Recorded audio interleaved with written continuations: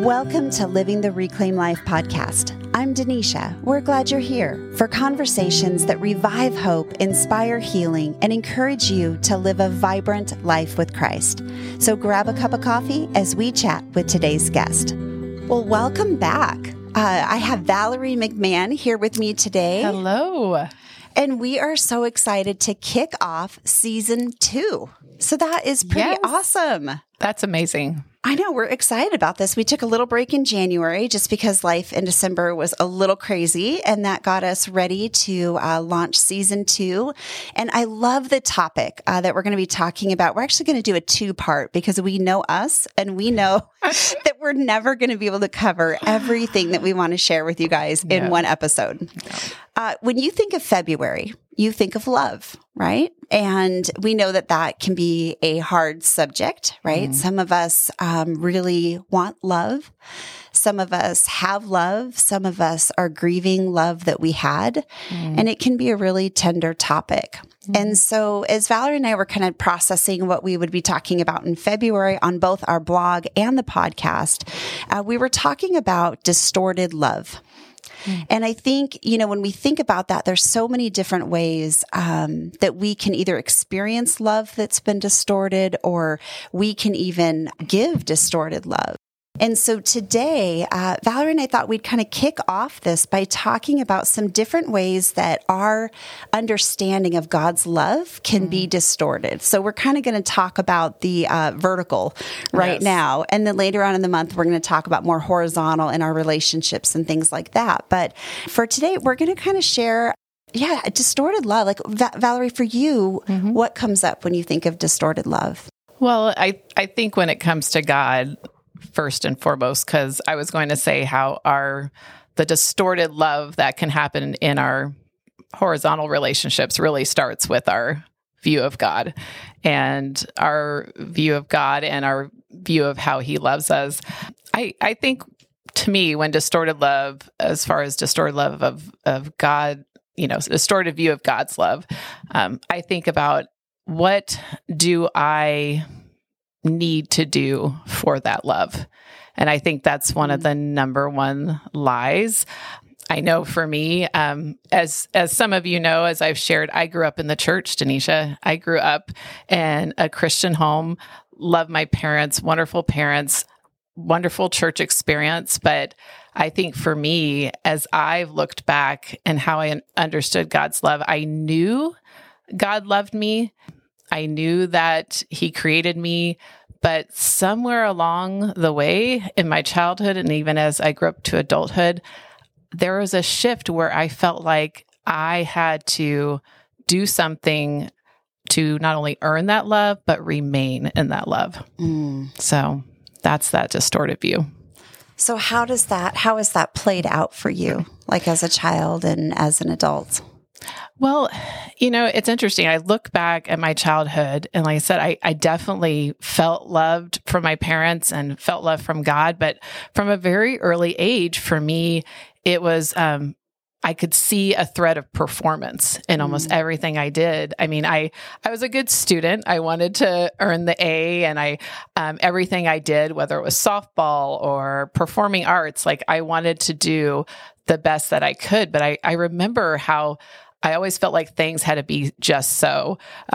Like even in 5th grade, I remember like my teacher had to have a meeting with my mom. It's like, she's working too hard, And I was like, what? I thought that was a good thing. Some parents are listening right now saying, I wish that was what my teachers told me for my kids. Like you're doing, she just gets, I literally, Denisha, I would get wound up in knots, like stressful knots over like not having a blank on my homework. And I think looking back, it's like, okay, why? Like, why was there that need to have it all figured out, to have it all right? And so I don't think there was a particular event. I didn't really have a lot of trauma or tragedy growing up, but somehow, and I believe even sometimes generationally, I know my mom and dad, there's even just when they were growing up, just, the need to, you do the right thing, you obey God. And it was more like, this is what you do. to please God, and this is what you do to not please God. So I think sometimes even the church, sometimes the message that is sent in the church, can get distorted even as we receive it. So it's something that I continue to even struggle with, and that performance-based kind of perspective is what, we see God more as what? A master, right? Yeah. Like, you do this, you're in my favor. You don't do this, you're not in my favor. And that's not who God is, right? We know God is a loving Father, but how do we change that view? Yeah. And, I find it interesting that you grew up in a Christian home. And so you had all of, you had the Bible being taught, you had, the love of your parents leading you into that relationship with Christ. And for me, I can relate to so much of what you said. However, I didn't grow up in a Christian home. And I think where kind of that distortion for me came in. Obviously, I didn't know the Lord. I came to the Lord when I was 21. And so for me, growing up, I was a big time perfectionist, still am. I'd like to say recovering, but sometimes I'm like, I think I still might be an addicted perfectionist. I'm working through that. That is something the Lord constantly has to tend to me. And, when I find myself getting to those places, I've done a lot of work, kind of some story work, figuring out where in my story did that start coming in, where I thought I had to be perfect. And, my parents, and this isn't to blame them, this is just as I was tracing back in my story, like, your parents are still married. My parents were divorced when I was a couple of months old. And for me, I think I really deal with rejection and abandonment. And so I feel like to achieve, to perform, to be the best, to be competitive, that those things somehow fill that space in me where I feel abandoned or rejected. And recently I saw a study that said that 90% of people in the world, you guys, like 90% of people in the world that have those wounds, their wounds are abandonment and rejection.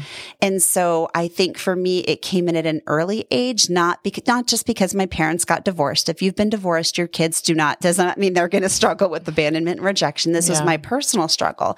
But I think growing up with my mom and not my dad, I think that did something to me where I always yearned for that dad and thought, if I'm a good enough little girl, maybe, my teacher will love me. Maybe I'll find favor here or there. And so I think it played out in my life a lot into where I guess that strive for praise or approval, acceptance from people is where I think I distorted love a lot. Like if the higher my paycheck was, I was in the jewelry industry at a young age. And so I was making really good money, like at 20 years old. And I think I had a lot of my identity wrapped up in I'm doing well, I'm successful, I'm this. But really, I was just striving to try to meet some sort of God spot in my heart that was never going to be filled until I met him.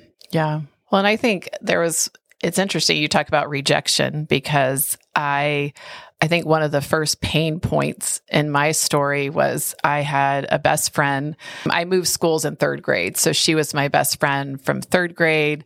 The school went up to fifth grade. I mean, we did softball together. I mean, we dressed alike. I mean, we were best friends. And I told you about this time in my life in fifth grade where my teacher had to meet with my mom because like I was just tying myself up in, stressful knots over, my homework and all that. And it's interesting because after that time, my best friend saw it's like, Valerie's getting this attention, from her teacher, this special attention. She ended up kind of rejecting me as a friend. And I was doing some story work a few years ago too, and just realizing it's like, I never realized that was still a wound, that I was rejected for this performance-based life I was living. And it's like, gosh, there was so much shame in that, like, oh, like, then this is not right. And it's almost like I got kind of this loss, like, okay, what? Like I thought this was the right thing. And then now my friend's rejecting me because, getting help for this or that. And so it's amazing how this feeling that we're talking about, this feeling of, rejection, abandonment, it can start so young and we don't always realize at that time the lies that are sown, just from even just a moment like that, and how that can carry if we don't. That's why, story work we're talking about is so important, to go back and be, we don't want to go back, right? We don't want to open up those chapters again, but yet there's connection there. There's connection to like, where was that first lie believed? Where was that first wound? And we have to allow God to speak truth in that moment, in that memory. And that, that's what's been helpful for me.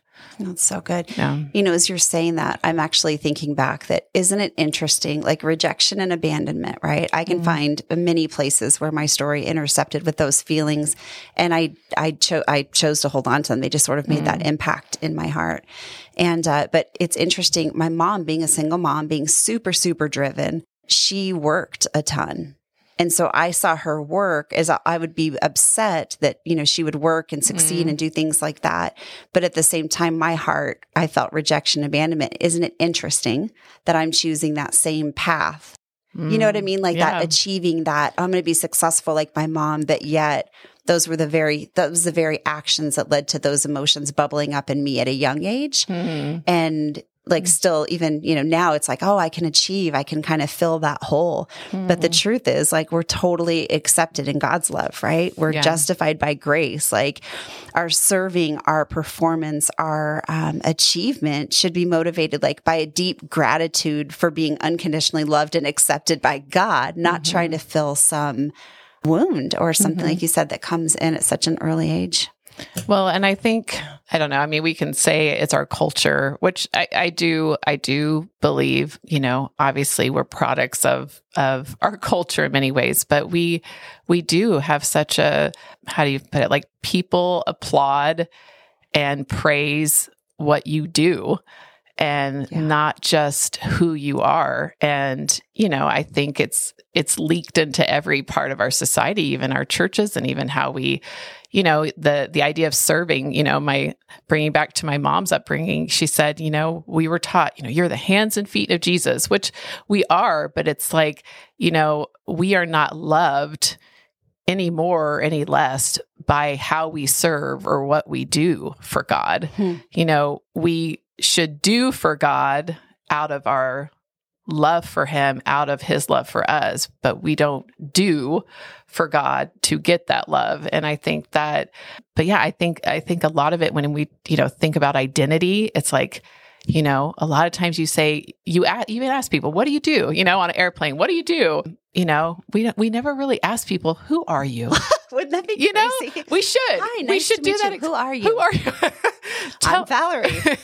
Tell me who you are. I mean, to really get, but I think, Denisha, I think that's, in addition to these pain points we've talked about in our childhood where we attached a certain belief, a certain lie, it's just, as Christians, can we make that shift? I mean, we are, as believers, can we be that influence in the world to say, hey, I'm not just going to point out, even like with our children, from a very early age, early in my parenting, I started shifting from you're a good girl to, what am I trying to say? Like trying to focus on who they are, not just like, oh, that was good. That was good what you did. But like, no, it's like, you are precious. You are beautiful. You are loved. And I think that's where it starts in our own thoughts of realizing that God loves me just as I am, as I get up in the morning and breathe and wake up. I am so loved, whether I open my Bible first thing in the morning or not, whether I speak a unkind word or not, whether I go and serve the poor or not, like I am loved. And as we know that love, then it's like, that's what compels us to do all those things, like that. And that is still, I'm in a Bible study right now going through the spiritual disciplines. And we were just talking about the study of God's word. It's like, how do we approach the study of God's word? Do we actually, this was kind of a cool connection. Jesus is called the word. Jesus is the word, the logos. And like if you look at every word of the Bible being the word of God, then as we come to scripture, see it not as something we're doing, but as that we are actually, every word we read, we are with Jesus. We are with the word. Like we are having relationship with him. Does that make sense? Like that, still that it's not about doing, it's about being with that's good. the presence of God. So anyway, that's just, what some of the things that God is just working in me right now. So I love that. It's like, do we want to live by the love of the law, or do we want to live by the law of love? Amen. Yeah. And, as you were saying that, it kind of reminded me of the prodigal son, that the prodigal son goes out, just makes a mess of his life, right? Comes back and the father's welcoming him home. The father's like, what relationship part, that law of love, you just see this love, this embracing, let's throw a party. And then you have his older brother who's like, but wait, I followed all the rules. I did all the right things. Yes. I know, that's me. I relate to that. He's like, I served you. I've been with you. All these years I've served you. I've done all the right things. And yet you kill the fattened calf and throw a party for my brother who went out and squandered his inheritance and all of this. And, I think a lot of times when we hear that story, we can relate with the prodigal son, right? We can relate with, I can come, thank goodness, because I messed up a whole lot. Yes. I can run home to the arms of the Father. And I remember, and I don't have it open right now, so forgive me if I am off a little bit, but I remember one of the things the father says to the older brother. A lot of times we relate to the prodigal son, but I think the more I've been studying, the more I've been looking into things, the more I think I relate. Honestly, I realize my heart is probably more aligned with the older brother than the running home to dad with, here, you're going to throw a party, like, and embracing that love that he has to offer. And I'm working on through that, right? But that's real. And I think I can relate a lot to the older brother who's like, but wait, I've done this, but I love there's some part in there where the father says, but everything I have is yours. And so it's almost like saying, no matter what you did, you could go squander, come back. Not that we want to do that because, there's consequences, but like everything I have is yours. And I just always remember that piece going, that's so cool. Well, and it's interesting. You just brought up about grace, and I'm going to challenge. Can I say something challenging, even challenging our own? And I've said this phrase many times myself, but we often say the phrase, to encourage somebody else, give yourself grace. If you think about that phrase, there is a lot of performance kind of underlining that, because can we really give ourselves grace? Because where does grace come from? Grace is a gift, a free gift from the Father that he has lavished on us. And that's in Ephesians 1. And so I'm going to challenge, and that's okay. There's nothing wrong if you say this phrase. I say it too, but I just want to challenge our listeners. When you think about that word, give yourself grace, that puts you in the seat of having to do the work. The work has already been done. You cannot earn grace. You can really not give yourself grace. So I want to challenge our listeners as we're kind of talking about this shift in perspective. Change the word give to receive, and just being able to say, God, I receive this gift of grace today. Because Denisha, like I said, I grew up in the church, and, there's many scriptures that talk about the grace we receive at salvation, which that is what salvation is. It's a gift. It's something we cannot earn. And so, scripture talks about we receive this gift of grace as salvation. And I think some of what's played into that distortion that we've been talking about for me is that realizing that grace is not a gift just given at salvation, that grace is something we literally receive every single day. I love the scripture, and we often quote, his mercies are new every morning.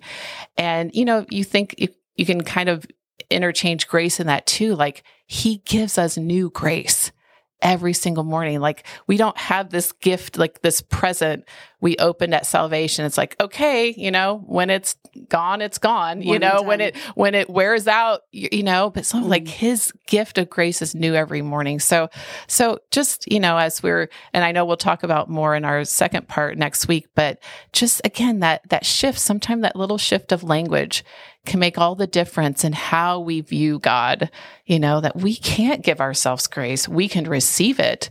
We can give it to somebody else because God's given it to us. But we really just have to open up our hands, if you have to do that physically, or our hearts, and say, God, I receive this. There's power in that because he's already given it.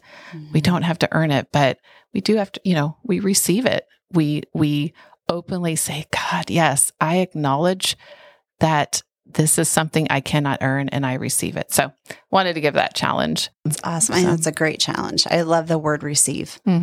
And we can't give what we don't have. So if we receive grace, we have grace to give. Amen. Yeah. I love that.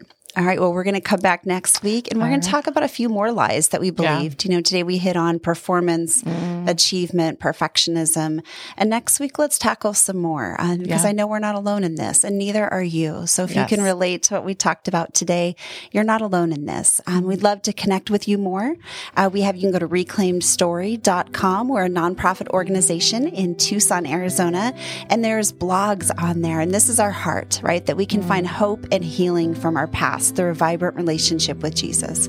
And so as you go on there, there's blogs, we have a jewelry line to help just affirm your identity in Christ, and all sorts of resources. You can read other ladies' stories of transformation on there as well, of just different things that Jesus has done in the lives of women. So we hope you're encouraged by that today, and we'll see you same time, same place next week.